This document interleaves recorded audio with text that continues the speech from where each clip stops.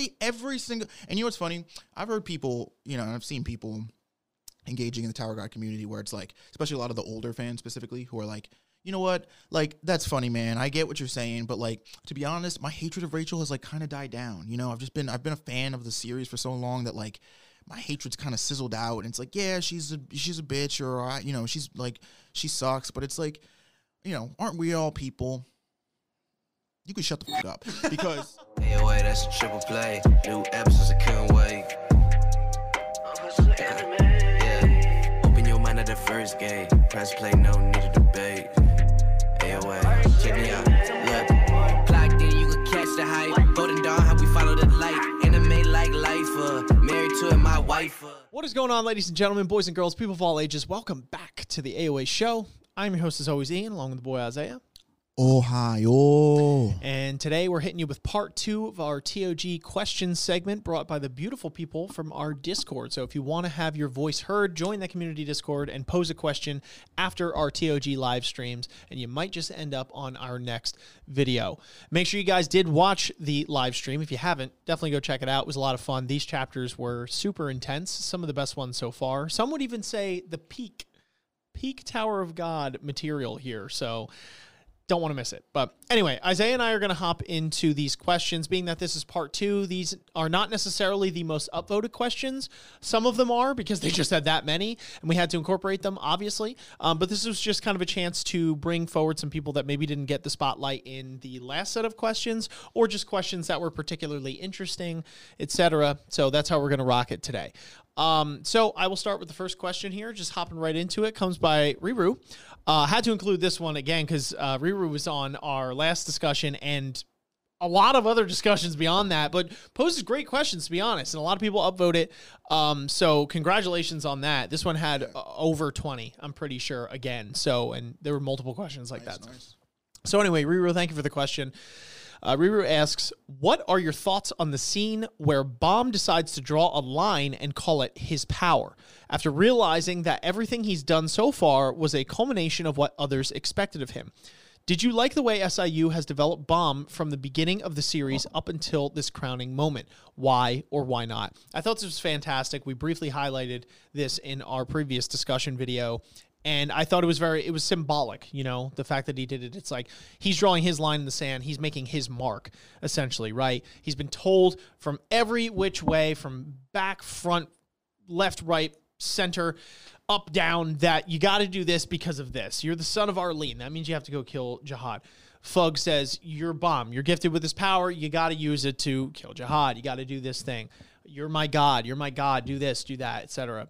Bomb is like, I kind of want some self-agency here. And I said it previously in our discussion last time, but this is a fantastic moment for Bomb because he's been very reactionary, as Isaiah highlighted previously, and this is really making him take proactive steps towards what Bomb wants. What does Bomb want? Bomb has to learn how to love himself completely and take self-agency for things that happen and make his own choices for things that happen instead of being just pushed along by anyone strong enough to do so, or just influential enough to do so, or just people he feels bad for, so he's going to do what they ask him, right? This is a very good moment for Bomb, and I like the way that SIU develops it. I think this is just the beginning, honestly. I think from here on out is when it's like, this is the story. Although, ironically, he's probably going to do the thing that everybody asked him to do anyway in beating Jihad. But I guess the real important thing is that it's because Bomb wanted to do it. He's like, I'm not doing it because you told me. I'm doing it because I wanted to. So whether he's really that or not, we'll have to wait and see. But excited to see where it goes. But Yeah, I pretty much agree with everything that was stated before. I don't want to beat that horse too bad, but yeah, I do love that, like, that drawing of the line, that panel is like a very symbolic thing where it's like, okay, this here is something that I made, this is something I did, this is something that I'm deciding to do. It's no longer being influenced or led by Fug or, even some of his companions or whatever. This power, this decision on what to use his power for is entirely of Bam's own accord. And, like you said, I do think in a way, like, for Bam, this is where his story starts, right? Because it's like a lot of this story that has already started has been moving Bam along almost on its own, like, you know, by force. It's been like, all right, Bam, you gotta be here now. So these characters are gonna make it so that you're here, or you're doing this, and then you're gonna have to do XYZ thing because your life depends on it. But this is Bam being like, no. Hold on, I'm the protagonist of the story. Like, this is my power. I made this thing, and I'm going to use it to do this thing I want, which is very cool. Very cool. For sure. All right. So the second question comes from Laurel. This name is literally like Laurel, or at least for me. I'm just like Laray. Yeah, or Lyray, something like that. Laurel. Thank you for the question. The question is, a lot going on, but the biggest mystery in this arc, in my opinion, still Han Sung-yu. I preach that. How did this regular come across such important information? Surely information like this should be reserved for the FUG higher-ups, even if he was with them, not just some regular. Who is Han Sung-yu, and what is his angle here? So yeah, I agree, because, like, this nigga, bro, just knows stuff. Like, it was one thing, like, you know, people pointed out, they were like, oh, he knew it was Bam because Dorsey, like, literally just said his name was Bam. All right, I'll give you that one. But the fact that when they're going through that, whatever it is that they're in at that, you know, when the Han Sung, Betis, and Bam, and it, like, they get trapped in that thing, and there's that door that they're trying to get out, and they were like, oh, but Bomb has to be the one to break it. The fact that he breaks it or Bomb breaks the door, and Han Sung's first thought is, he's like, is this V? You know, it's like, oh, okay, so you knew V? Like, knew V? Like, that's weird, because V was around when, like, Jihad and them were first climbing the tower. How the fuck do you know V? And then, like, that coupled with when he, you know, in the latest couple of chapters that we just read, we learned that the promise he made to Edon specifically stated that somebody... So this was the other nail in the coffin for me, is that he wasn't even like, I heard in this prophecy somebody who can defeat Jihad is gonna come to this floor someday. It was Arlene's son, like their son is going to come to this floor someday, and he's prophesied, or, you know, to be the one to overthrow Jihad. It's like, okay, but how do you know that? Like, you are Han Sung-yu, a regular who climbed this tower, and even if you are an affiliate, you know, like the question states, with FUG, or you know, in some, as far as the FUG ranking, like you're up there or whatever, like, this is the data version of Han Sung. I'm still, to be honest, a little confused on, like, how this whole thing works, where, like, if the path works both ways between your data version and you, meaning if you don't speak about the hidden floor after you leave it, your data version still collects memories and stuff that you on the outside obtain. Because these data versions seem to refer to themselves on the outside a lot. And I'm like, how would you even, like, know that? You know what I mean? So I think, I don't know. Definitely, honestly, one of the biggest mysteries to me, definitely still, and one that I, like, by the time we got to the Bam Jihad fight, I was like, all right. Well, if it reveals itself, it will. I'm done. Not that I'm done chasing necessarily, but I just don't know. I don't know, because he seems to have such specific, like, it's not like roundabout info that he analytically pieced together and he just made his best educated guess on, because that's what most people could do, right? And it's like, okay, fair enough. He's just got a very analytical mind. But this is above, like, coon braining shit. He knows this stuff. Like, somebody told him or gave him the knowledge. So my thing is it's a who. Somebody had to have told him this, because there's no way the information he would have come across on his own. He got it from somebody somehow. But then the question begs, if this is data Han Sung, he's not leaving the hidden floor. So who came to the hidden floor and told him this? Somebody on the hidden floor knew this, because the only people who come to the hidden floor and leave are like the real versions of the people on the hidden floor, right? You leave, your data is still stored there. So that means that somebody who came to the hidden floor at one point in their journey knew of this. Yo, what if? No, that doesn't make any sense, because I was going to say, what if V, before he died, came back to the hidden floor? But that doesn't make any sense, because then, like, V didn't know that Bomb lived. You know what I mean? As far as he was concerned, Baby was dead. So it wouldn't make sense for him to come back and tell him that. What if it was Enryu? Because I'm trying to think, the only people who don't have data on the floor are the irregulars. And, like, yeah, Yurik does, But they made a whole point to be like, his data's not supposed to be there. He was an anomaly, an error in the system.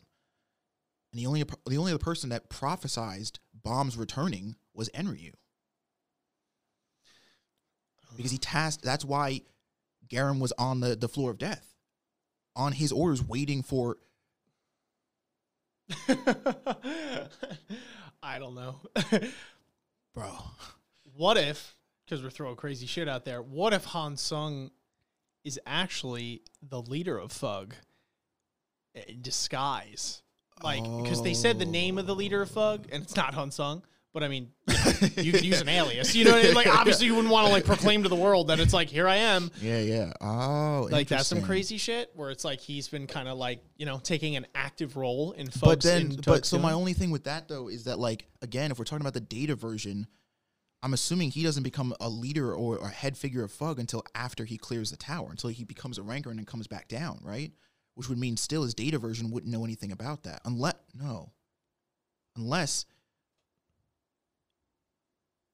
he met Arlene. What if he met Arlene, like, as he was going up the tower, she was coming down? Because remember, she ended up going all the way back outside the tower. Mm-hmm. What if he met her on the way down, and he learned this information from her, and because he's never spoken to anybody about the hidden floor, he still, like I said, he doesn't lose memories of the hidden floor, but then vice versa. His data still collects that knowledge.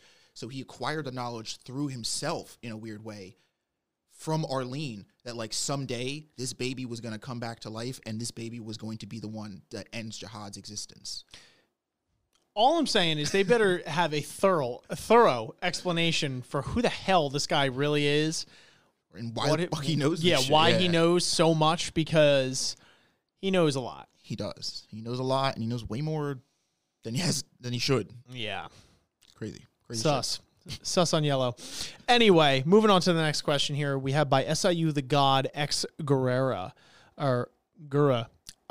So this is a lengthy one. It says, consider the 4 points below, and you're gonna have to scroll a little bit on this one for me because it goes lower. There were three of Jihad. Wait. There was Jihad's 3-eye symbol in the cave where Bomb was found. Okay. Arlene said that she offered Bomb's body to the outside god. Okay. Han Sung-yu said that a god will send a chosen one in the tower to punish Jihad. Okay. Rachel in season 1 referred to Hedon as Tower's fairy and said that she learned about Hedon and the tower from books, apparently on the outside. So here's the question. Do you think those 4 points are connected somehow? Fan base doesn't have any answers yet, so feel free to theorize. Why did the god on the outside decide to cooperate with Arlene? Do you think he has his own story in the tower with Jihad? Jihad also says he doesn't know what Bomb really is. And Bomb himself states that he feels like he was born to fulfill someone's desire and that he'll disappear once he accomplishes his task/destiny. So basically, what the hell is happening? Your personal theory. That was just basically like summarized Tower of God. That was that was a very in-depth question. Thank you for it. Woo. Yeah, it's all connected for sure. It's definitely all connected for sure. I think the 3-eye thing is something that Jihad that transcends Jihad. Right? Like, Jihad didn't just make up the 3-eyed thing. Like, he acquired the 3-eye thing. There's something, like, symbolic, religious, whatever, about that, and Jihad just assumes that mantle. He's like, I have the seed of the king. I'm the chosen one. I have the third eye, etc. Like, he didn't just, like, make it up. And he's like, you know, it'd be really dope if I told everyone I have a third eye. You know what I mean? Like, he definitely got that from somewhere. So I think there's a symbolic nature to that beyond that transcends Jihad and has been a part of his past or big influence on him for sure.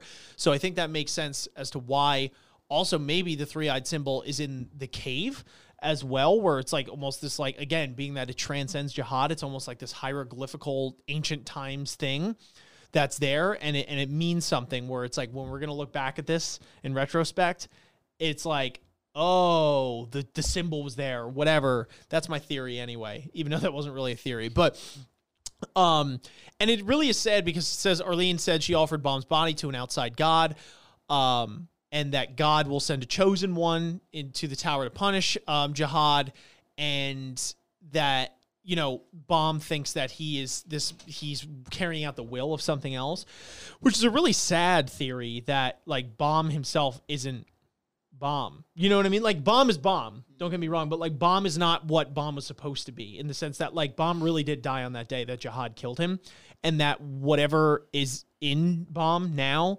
is, like, not fully him, you know? And I think that might be an interesting arc or place where the story could go, is being like, okay, Baum, you're not even supposed to have your own self-agency in a weird sense. I think we said in our last discussion that Jihad is trying to control fate, and Baum might be that fate, right? In the sense that it's like he's supposed to destroy him. So, like, but even Baum is now swept up in that fate, a fate that he might not necessarily want to do. So, kind of tying it all together, I think this is why the chapters that we read were very significant for Baum carving his own path, drawing that line, as it were. But yeah, I think a really sad direction that this could go is that, you know, that this God or whatever has kind of just given a piece of itself, or has laid dormant, you know, within this child, and kind of resurrected it as almost like a vessel, you know, to kind of fulfill whatever role it's supposed to fill. And that's it. But, like, Baum has to regain his own self-agency, almost like some AI unit that's, you know, created, or some crazy crap. But,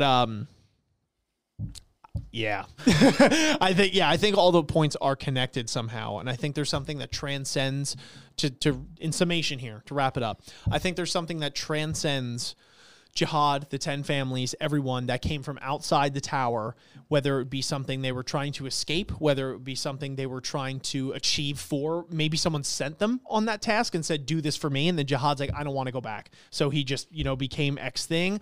I don't know. I think there's something outside the tower that's, like, has its own thing going on, and it transcends Jihad and them. But those are my thoughts. I got it. Okay, shoot. I've already written the story. Okay. I know how it ends. If it doesn't end this way, to be honest, it's mid comparison. So I think that you're right. I think that Jihad, Arlene, V, Edon, all the 10 family heads, the original people who came to the tower from some other place, are part of a different society. They're part of a different world, so to speak. And this world was run and or ruled by these gods, these other gods. I think Jihad specifically, amongst all of the other ones, was getting a little too fed up and a little too tired of the level of control that these gods had over their civilization and had over their lives specifically. And I think he saw this tower as a way out. And he maybe even heard of this tower's fairy as a tale, as a way of, like, oh, legend has it, if you go to this tower and you meet this fairy, he will bring you to a place where you can become God, which we now know is Jihad's mindset. I think that 3-eye symbol, though, is not Jihad's symbol. I think it's the symbol of this God, their original God. I think Jihad, as a way to mock this God and as a way to mock fate, has readapted this symbol as his own symbol. He's like, no. This symbol represents a God, but it does not represent you. I am the God. I am the one that controls fate. I think that's why that cave was the starting base, let's just call it, right? Yeah. Or wherever they, you know, are originally from, the people before they started climbing the tower. And that's why the symbol was there, because it's not Jihad's symbol. It belongs to the original gods outside the tower. And that's why Bam was there, because when Arlene, those are the gods that Arlene comes to revive Bam. And in a sense, I do think that it then also makes sense, again, connecting all four of these points here, how Arlene offers Bam's body. Arlene knows these guys. They're not like these random unfamiliar. She was one of the people that agreed to run away from them. So she was like, look, please, maybe she begged, maybe she pleaded. She was like, look, I know we ran away. I know we gave up on you. I know we lost faith, or whatever you want to call it. But, like, I'll do anything if you just bring this baby back to life. And again, what we know from, like, fairy tales and stories and wishes, wording can be a tricky thing, right? Because the god, whether it was vengeful or not, might have been like, okay, I'll give this baby life. You know what I mean? But, like, that's not, all it takes is slight twisting of those words, and now we don't have Bam, this child's life coming back to this body, but we have a life going into this body, right? So, which, again, if we come down to the bottom of this question here, this idea that Bam is not actually himself and that he is sort of the literal physical manifestation of this God's will. And in that sense, Bam is a way for the old gods, the original gods, to punish Jihad, right? They represent this all impending fate that Jihad is so terrified of, because it's the one thing that ruled and conquered his existence and his life. So for the gods to now imbue their essence or their power or themselves, whatever, in Bam, and then send him up this tower that Jihad went to seek refuge and get away from these gods, to send someone like Bam up there and defeat Jihad, is ultimately these gods, being like, no, you don't get to control fate, Jihad. You may think you're powerful, but like at the end of the day, you're under our thumb. Like, we are the ones that get the final say here, and that's that. And Bam is proof of that. We sent, like, you thought you could make your own civilization here. We sent ourselves in here, in a sense, which is Bam, to show you that all of this is just a facade. Give us back our symbol and, like, come back. Like, you know what I mean? And that's what this Han Sung Yu making this reference, referring to the gods will choose somebody to punish Jihad. I think that is, again, like, that was a saying that was a, you know, a saying, a prophecy that these gods used to talk, you know, when all the other people from the outside, like, spoke to each other about the gods, right? It was like, if you ever disobey these gods, if you ever, you know, maybe even went so far as to be like, if you ever speak ill of them, or if you ever, you know, turn your back on them, like, you will be punished. And so, again, Jihad doing something as bold as not only saying, no, these gods are wrong and I don't agree with them, but turning his back on them and fleeing from them, and then taking their symbol and identifying himself as the one true God, is about as spitty in the face as you can get in terms of action to reaction. So for them, like I said, I think it's the ultimate, like, counterattack or ultimate, you know, kick in the ball, so to speak, for them to be like, no, not only did we prove you wrong, but we made this personal. We used the son of the woman you love and the person you hate the most to be the one to do, like, you know what I mean? So I think there's this weird, fucked up battle between Jihad and the original civilization of people and the gods that ruled them. Of, like, that's the fight that's going on here. And I think what's going to be interesting now, though, is that if Bam really has what it takes to, you know, come into his own and really, like, get a grasp of who he is. Like, I think the arc that we just got out of, in a sense, is like the service level of Bam finding out who he is. But if this is the case, this goes a lot deeper than that. Bam, literally, the person Bam thinks he is might not even be Bam. You know what I mean? So I think it would be really cool if, while this story is going on, while this battle is going on, this overarching battle between Jihad and these gods, the actual, the secondary, you know, the fork in the road here is Bam, right? Because if Bam, this whole plan works out, assuming that these gods can send Bam up this tower and that Bam just does their will and acts on their behalf.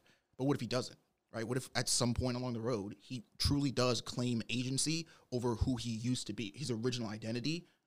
Now we have a true unknown variable, right? We have an actual, you know, unpredictable variant in the story. And that now Bam is not bound necessarily by what he wants. Because even the declaration he makes, right, when he's like, if your will, Jihad, is to, you know, proclaim yourself a god and use it to you know, use it as an excuse to hurt and demean and destroy people's lives, then my purpose is to stop that, right? Even that declaration, as you know, as centered and focused on him as it is, doesn't sound like he's saying something he wants to do, right? He's saying, if that's your purpose, my purpose is to stop that. Yeah. But that sounds much more like the gods being like, if that's what you want, the reason this person exists is to thwart that, rather than Bam wanting to do something on his own.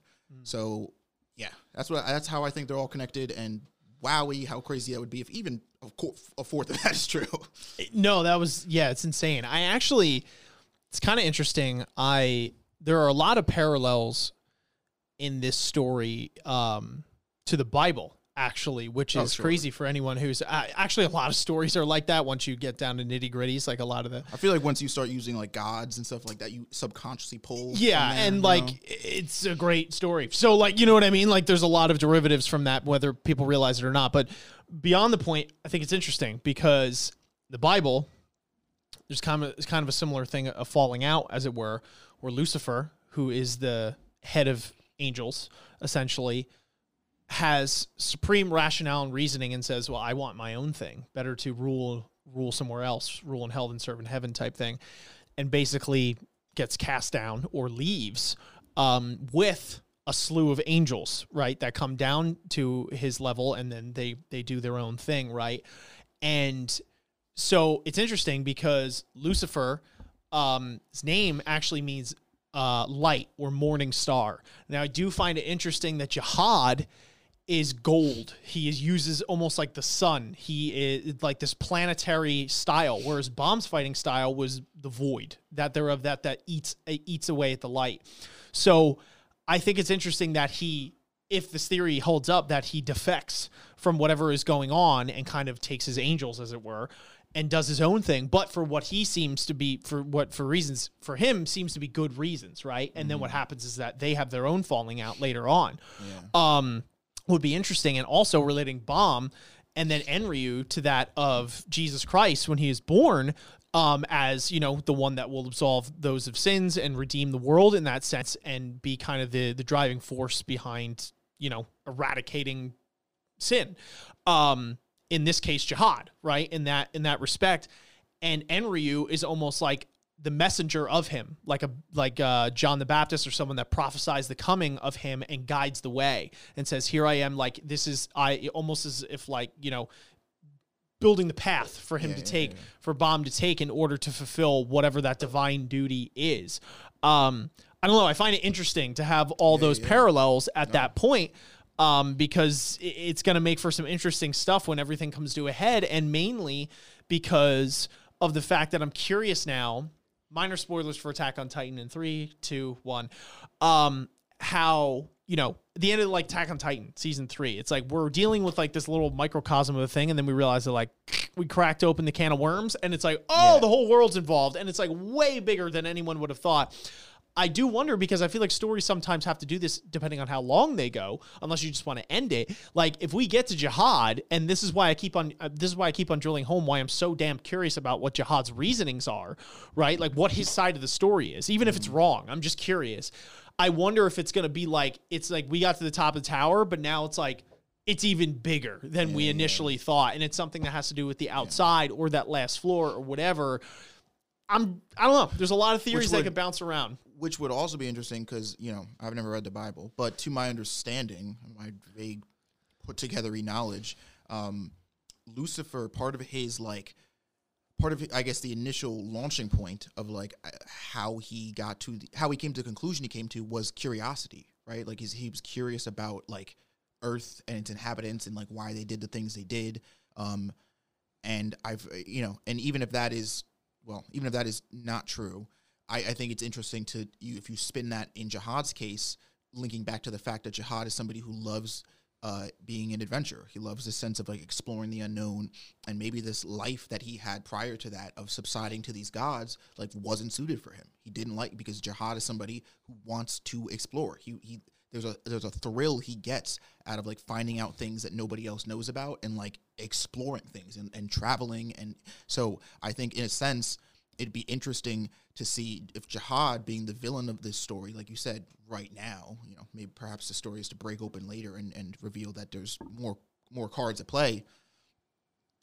Jihad is the villain of this story, but the main story, the bigger story here, Jihad was just somebody trying to get away from all this. Jihad was somebody who was fed up and who was, you know, who felt suffocated under this rule of the god. Maybe these gods, the only thing we know about these gods is that they were the initiating point for why our initial trio climbed the tower to begin, or not trio, our group of people climbed the tower to begin with, and that they basically are using Bomb's body as a way to get back at Jihad.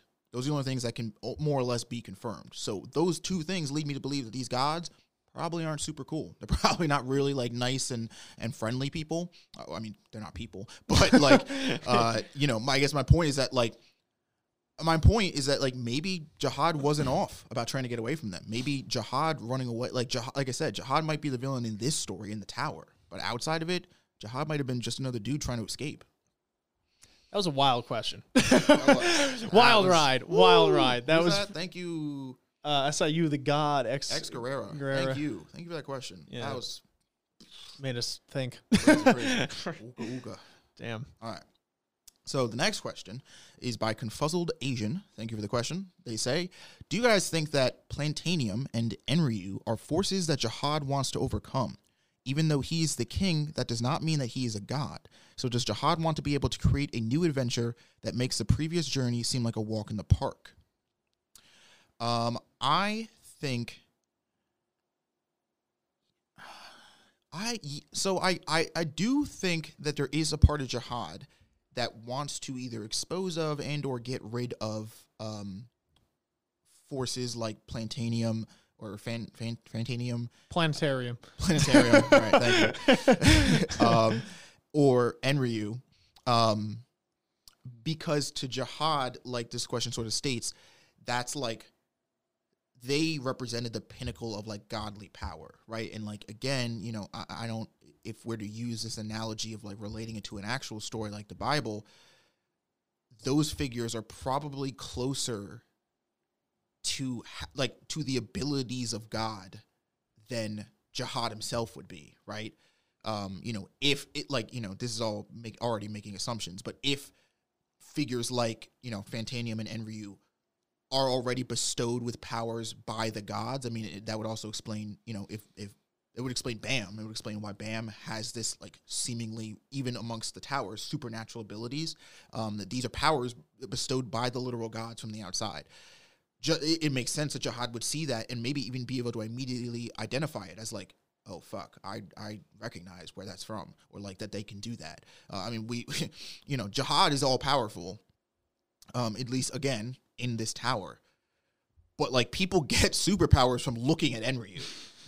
That is some god. That is you asked me to define what a godly power was. It would be that. It would be somebody who gets superpowers just from being in your presence. Like, so I do think that to Jahad, but I do.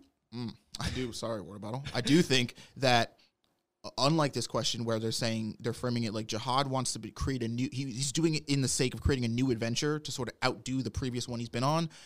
I think that might have been what the original Jahad wanted. I think this current Jahad, though, now just sees them as nothing more than a threat. Again, I think this current Jahad has done a much 180 on his original personality, and everything that the original Jahad liked and admired, or that was admirable in his personality, which was his sense of adventure, you know, this passion that he had, has been warped. And now he sees them as nothing more than a threat. He sees them as this obstacle to overcome, because if there's somebody out there that has the actual power of these gods that can overthrow him, that's a threat to him, to his whole empire, to everything he's built here, and again, larger scale, to the notion that Jahad is not the one in control here, that Jahad can't outrun these gods. And if his whole mission here, his whole journey is to do that, is to prove to these gods that they are not the omnipotent beings that they say they are, and that they don't have the right to rule over people, which is ironic considering what Jahad's doing now, that would be a direct threat to Jahad. That would be something he would definitely want to knock off the table.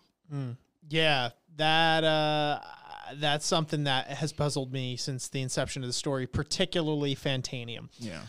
Enryu too. I mean, he's like, first of all, he's gorgeous. Second, and you know what's funny is that you say you're like, you know, he's powerful when, say, you're fighting an opponent and you're inadvertently giving your opponent superpowers just by him looking at you, but then you still whoop your opponent's ass. Yeah. That's insane. That's that's the ultimate flex, to be like, oh, by the way, when we fight, you're going to unlock abilities to see the future, probably grow a third arm, whatever else, doesn't matter. I'm still going to whoop you into the dirt. You know what I mean? Peons compared to what I can do. It's like crazy, right? So like, I can't even imagine what Fantanium is like, dude. If Enryu was like that, and apparently people say Fantanium was number one. Yeah. What is he doing? What is it doing? You know, that's like... But that begs the question, too, because apparently Fantanium has rolled up on Jahad before and been like, you know what I mean? What are you doing? You know, so it's like, but okay, why didn't Fantanium just knock him off his pedestal right there, right? If that's the case. There's so many questions here. And Enryu, right, you could say as well, right? Why haven't they done that? There's a symbolic reason why Bam has to be the reason, right? And it's not even just because he's a regular, because so are they, right? Yeah. So they could technically surpass the contract that Jahad has for immortality. So... there's something really big going on here, like grand scale style thing, where either Jahad has to be taught the lesson of a lifetime and they're really going to drag him through the dirt the whole time doing it, or they can't do it because of whatever force is bigger than them. They're like, okay, it has to be this way, that like Bam has to be the one to do it for, or Fantanium might not even give a shit about anything of that's going on and is almost like his own ethereal force of nature being that just kind of like does his own thing. You know what I mean? Just like kind of goes around the tower and whatever. But like, that's the thing. If he rolled up on Jihad and did what he did, like he's got to have some stake in this in some way, shape or form. So I don't know like what the lesson is here. I feel like they're literally, this is a big learning lesson for Jihad, like how they're going through where it's like, sit down. Let me tell you how this works real quick. But yeah, I don't know. I don't even know if Jihad is like, this is a force that I want to overcome.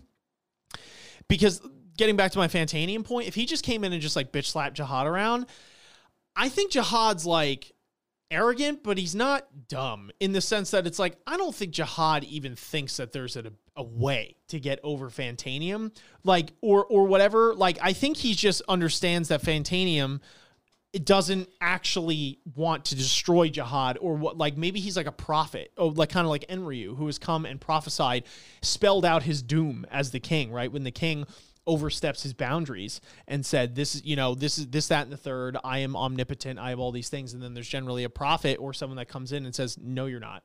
And here's why. You know what I mean? And you're going to be shown why you're not. And it's going to be a really rude awakening.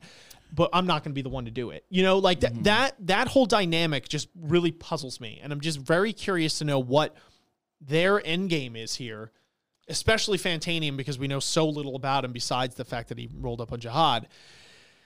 It just raises so many more questions than it answers. I think, so what's interesting is I do think, I don't know, I think there might be something to be said for the fact that Jihad, you know, again, isn't stupid, but, you know, this is the dude who looked at a god, you know, whoever these outside gods that were ruling or a part of, let's just say, if anything, the former civilization on the outside, and was like, no, I, like, you guys aren't, I'm like, I can get above this stuff. I don't think, even if he met someone like Fantanium, like, remember the fight, in his fight with, or Data Jihad's fight with Bam, Edon has this line where he's talking to himself, and he states, he's like, now remember, Bam, the thing you have to be careful about Jihad isn't that once you're fighting him, you, like, you know, make sure you watch his, basically like his emotional state, because you'll be fighting him and there'll be a moment where he recognizes your power, and he'll be like, oh, this might be a little bit of a challenge, but that will only make him more angry. So true. I think, if anything, Jihad, if he met Fantanium and Fantanium was just like, oh, you think? And bitch slapped him and like left, he's been like eternally pissed off by that encounter. Fair. Is now more motivated to be like, come hell or high water, I will prove to that thing that I am better, that I will beat it. Because I honestly think, in a weird way, and not to say this as it's like dumbing down his character, but that he's a pretty sore loser, that he does not take being defeated, especially by something that that represents the gods from that he originally left, wouldn't take that well, you know. And he would be very much be like, I don't care if it takes me the rest of my immortal life, I'm gonna find a way to beat him. Yeah. The only thing is, like, now, because Jihad is so different from what we've seen, that could be the only thing where it's like Jihad, because that's the thing now. Fantanium might, what I was saying before, he might not really have a stake in it. Like, we don't know why he came and did that to Jihad. That's the biggest outlier. Might have been to prove a point, might have been for whatever. He might have told him something and then left. Do you think it was like, because we know Tower God loves these tests, he's testing Jihad, Fantanium, like he came up there and he knows that he could clearly beat Jihad, but in a weird, twisted way, much like Jihad, he was like, all right, like he saw something, he didn't, like, strength aside, what he saw in Jihad was potential. Like, he saw that this guy opposed the gods outside and has done something, you know? He hasn't become, let's say, someone who's on the level maybe of the actual gods on the outside, but that he has the potential to defy those gods. And maybe in that, Plantanium was like, okay, if you really think, or Fantanium, I call him Plantanium. You know, he was like, okay, I'm going to give you the opportunity to put your money where your mouth is. If you think you have what it takes to be a god, to best these things that bestowed him with his power, or he is a separate entity from, whatever, I'm going to give you a chance to prove it. Like, show me that you can acquire the power to rival these gods, and, you know, I won't smite. And again, this is all assuming that he does have some personal stake in this, which he might not. Fair enough. But I think, to be honest, I think that's the best way to do it, at least personally, just because I think if he's got no stake in this, it's kind of like, why the fuck did he come in the tower to begin with, other than like, I was just window shopping. you know, I guess you could argue that it's like, oh, he's got like a separate agenda, but it's like, my guy, we kind of have like the whole story over here. You know what he could remind me of? Have you ever seen Watchmen? Mm-hmm. The Watchmen? Dr. Manhattan. Dr. Manhattan. Almost reminds me of that, where it's like he is so beyond anything that's going on, where it's like he understands, where it's like his understanding of something is just so beyond that of like human experience that in that movie, in that series, you don't even know whether to consider him a hero or a villain, right? In a lot of senses, because he's just so beyond that. He's a literal god in that sense, where it's like, I don't know if Fantanium is that, because, you know, he didn't do anything to Jihad when he rolled up. So it's like, I don't know if stake in it is the right word, because I feel like if he had stake, he'd do something about it, right? And if he has the power to do it, it would have been done. So it's like, I wonder if he's almost just like letting things play out as they need to be, and just kind of being like, okay, well, this is the most logical decision here or not, or like, I kind of don't care because I'm just so above that. I don't know. I just like that character to me that we've never seen is just like, to me, has been one of the biggest questions since they literally I think Yuri references him or Evan in like frame 3 or whatever. I've been like, who is that guy? That's who I want to know. And like, what is his deal? Now, you know? Supposedly, and somebody in the comments, please leave this down in the comments so that we can reference it. Fantanium is actually from another story. Like Tower of God ties into, or at least uses that character. It is a reference to another story that supposedly is like a weird prequel, at least of Fantanium specifically, of that character. Now, I don't know how much of that character of Fantanium from this other story, Tower of God, brought in. I don't know. Like, it could be SIU just used it as reference to make his version of Fantanium. But supposedly, and again, please, people in the comments, you know, keep me, you know, correct me if how much of this is right or wrong. But I've heard that Fantanium as a character, and either what his general character is, or what his purpose is, or what he can do even, is either borrowed from, pulled from, or like literally crossed over, as in it, like canonically it links to another story. Like there's another story out there that uses this Fantanium, and it's like it is described as the prequel events. Like the prior story doesn't describe, because Tower of God didn't exist yet, but like SIU used that story as the prequel to define Fantanium, which would be dope, because then we could find the story, read it, and maybe even get a little bit of context on Fantanium, so that we're not just like, maybe he's Dr. Manhattan, maybe he's a homeless guy. I don't know. He's Ghost, the guy who's with Rachel for the. Oh my God. What the hell, man? But yeah, so again, please, if anybody knows, because I've seen like talk in our Discord about this, if anybody knows what that name of the story is, or how much of that is true, please let me know, because I'm very curious now actually to look at that story literally and be like, okay, what does this story say about Fantanium? Yeah, that sheds a lot of light on things. I did not know that was even a thing. So I'm very curious to know, because I want to know about this character.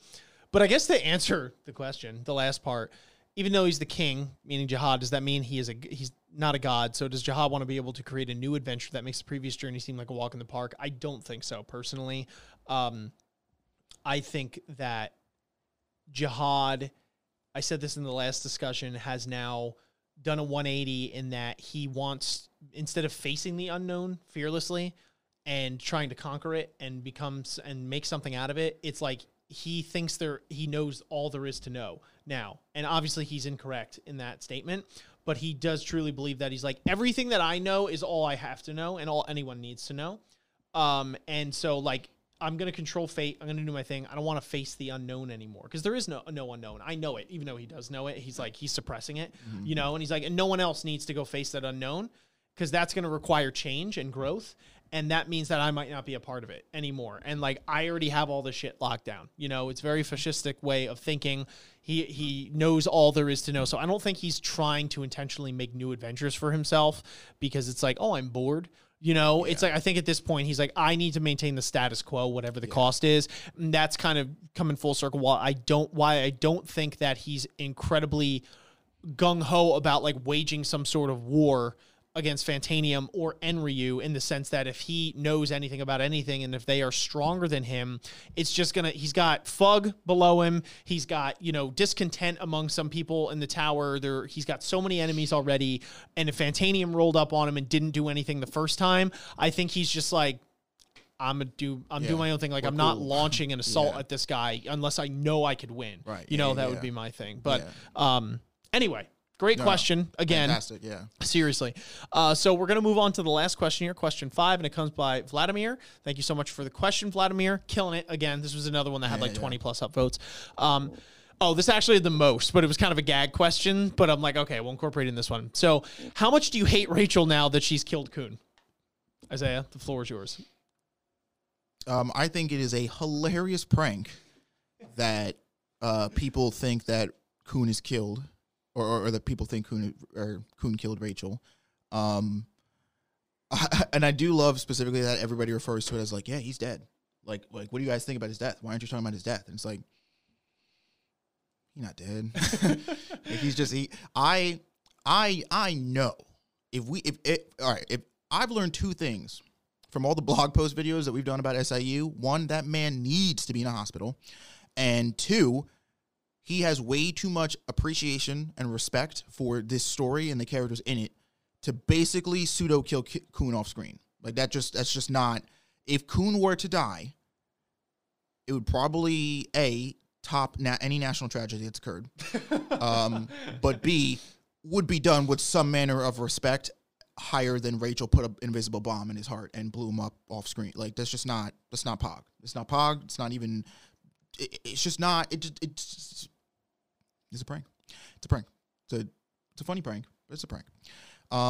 But to answer the question here, more than I thought I could. I mean, literally every single. And you know what's funny? I've heard people, I've seen people engaging in the Tower God community where it's like, especially a lot of the older fans specifically, who are like, you know what? Like, that's funny, man. I get what you're saying, but like, to be honest, my hatred of Rachel has like kind of died down. I've been a fan of the series for so long that like my hatred's kind of sizzled out, and it's like, yeah, she's a bitch, or she's like, she sucks, but it's like, aren't we all people? You can shut the fuck up, because I'm gonna tell you right now, every single time that like this little seed like tries to penetrate my brain, and that seed is the seed of like, let's actually critically think about Rachel's behavior. She pulls some fake ass hoe snake shit like this, bro. Every single time, I'm like, okay, Rachel, but is there more to what you're doing? She does some sideways shit like this, and I'm like, you bitch! What are you? Why? It's clearly so like personal, and it's so. The only thing it does is like get her vendetta across, which has been clear about her character and consistent all the way since we've known her. All she's ever wanted to do is get her way. She's just this fucking spoiled brat that wants so bad to be the main part of this story, and has been eternally pissed that she's not, because she's fat, ugly, and stupid and powerless, and she hates that. And instead of doing any sort of self-improvement and thinking introspectively about it, is trying to snipe every other person that seems to have any semblance of talent or good looks or whatever. And it's like, you are doing the wrong thing. You are objectively going about what you want the wrong way. Because I promise you, Rachel, even if you don't even get to like the upper echelon of the top of this towers, you 100% will get more with honey than vinegar. 100 times over. There is no way you're telling me that by bitch slapping, stabbing, stealing, and killing niggas, you're gonna get higher up in this tower than if you just make a fucking real friend and like come to terms with yourself. Bam's doing it. If Bam's like might not even be a real person. If Bam can do it, if you can't do it, don't give me this quitter attitude of like, I hate I hate myself and therefore I gotta hate everybody else. How about you just can start learning to love yourself and love other niggas, and guess what? Those other niggas will then love you, and you all can go up the tower together. You want to see the stars, you need to make some fucking friends first. I hate her. That was fantastic. Oh man, it's really good. Yeah, Kuhn's not dead. I genuinely, to mirror Isaiah's point there, I don't. That just seems crazy to me that he would just actually axe him like that, just like so out of the blue, you know, where it's like not some big intricate planned thing going awry, or he throws himself in front of Bomb, or like some wild thing, you know. But he could let on that he's dead for a while. And Kuhn might not be in the story for a while. Like, there might be a thing where it's like he dies and then he maybe comes back way later. Like, something happens and it's like, we have a couple arcs here, like maybe all the way to like season 3 or something like that. I don't know how much more is left, but of season 2. And he's not there for a while. And then he, you know, does his own thing. Because one thing we've seen Kuhn be able to do, he's a really good salesperson and recruiter when it comes to getting really strong teammates.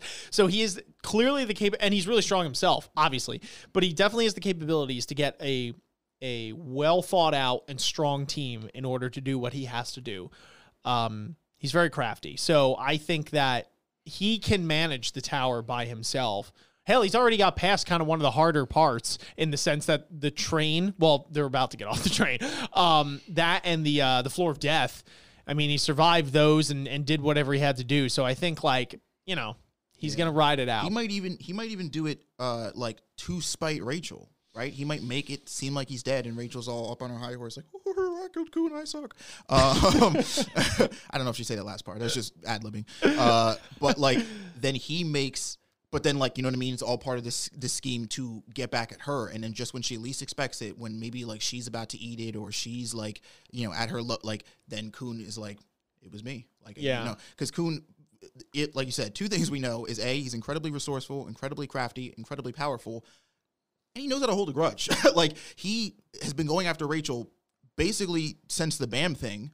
Like, you know, if we really think about it from frame 1, because he had suspicions about her from that moment, from after BAM left the story initially. But once she attacked his team, once they killed those other members and she nicks Dan's legs, that, because he even has the moment when he tells her that in the Dollar Show, when they're doing the Sweetfish thing, he's like, this, like, you made this personal, and I'm going to make it my mission to take every single thing you want away from you. And I think now that she tried to take his life, it don't get no more personal than that. Like, he's like, oh, you wanted a war. Okay. I'm going to give you one. You know, it's like, I think Kuhn is not dead, and I think she pissed off probably one of the worst people to make your enemy. Yeah, man. Interesting stuff going forward. But anyway, those are the questions posed. That is our discussion. Hopefully you guys enjoyed it. If you did, make sure you're throwing a like on this video, subscribing to the channel, and hitting that notification bell if you are new here so you don't miss any future discussions. Make sure you guys are catching our live read-through of these chapters on our AOA Reacts channel. The link is in the description down below. You want to subscribe to that for all of our live reactions and live read-throughs, Tower of God, solo leveling, etc. Also, make sure you guys are sharing with your friends, because the conversation starts with us, but it certainly doesn't end here. It then gets passed to you. Which is why you want to comment your thoughts down below as well. Let us know what you thought of our discussion, these questions posed, how you would answer them, if our theories were fun to listen to or just plain ridiculous, whatever. I know we had some fun going over them. These were some pretty thought-provoking questions, and it can be tough with a story like this because there is so much info, and I feel like every little tidbit of info you get, you're in the dark on 12 other things. So it's like a lot of times you have such a lack of information, so like speculating is kind of all you can do in weird, you know, you can only get like, but anyway, so we had fun. Hopefully you guys did too. A big shout out to our patrons, especially our acolytes of anime, Stoic and Nathan. Thank you very much for your support. Couldn't do it without you guys. And we have our comment of the video here, comment of the day. This one comes by Michael Nuaze. I don't know if I pronounced that correctly. Apologies if I didn't. But Michael says, well, actually, the question was, what was Wang Nan's nickname in the beginning? The answer is Prince of the Red Light District and Future King. And just for you guys watching this, we took another one from the Tower of God discussion we did prior, because we recorded both these on the same day. So the first discussion's not out yet, so that's why we didn't grab one from the... Yes, it's been a packed week. But anyway, so Michael says for the comment... I agree with Gavin. Oh, come on. No, just kidding. I agree with Gavin in the sense that I wouldn't like his spear. This is referring to Kuhn. spear upgrade to replace all of his previous skills, but I know SIU won't do that. I want to see more complex ways that lighthouses can be used as basically supercomputers in this tower, besides as portable walls, freezing people, and teleportation. Yeah, so just in case there was any misconception going around, Isaiah and I, in being happy that he got a spear, did not mean that we wanted to eradicate all other abilities, i.e. his lighthouse abilities, that Khun had already. We just thought it was a cool upgrade and add-on to his pre-existing abilities.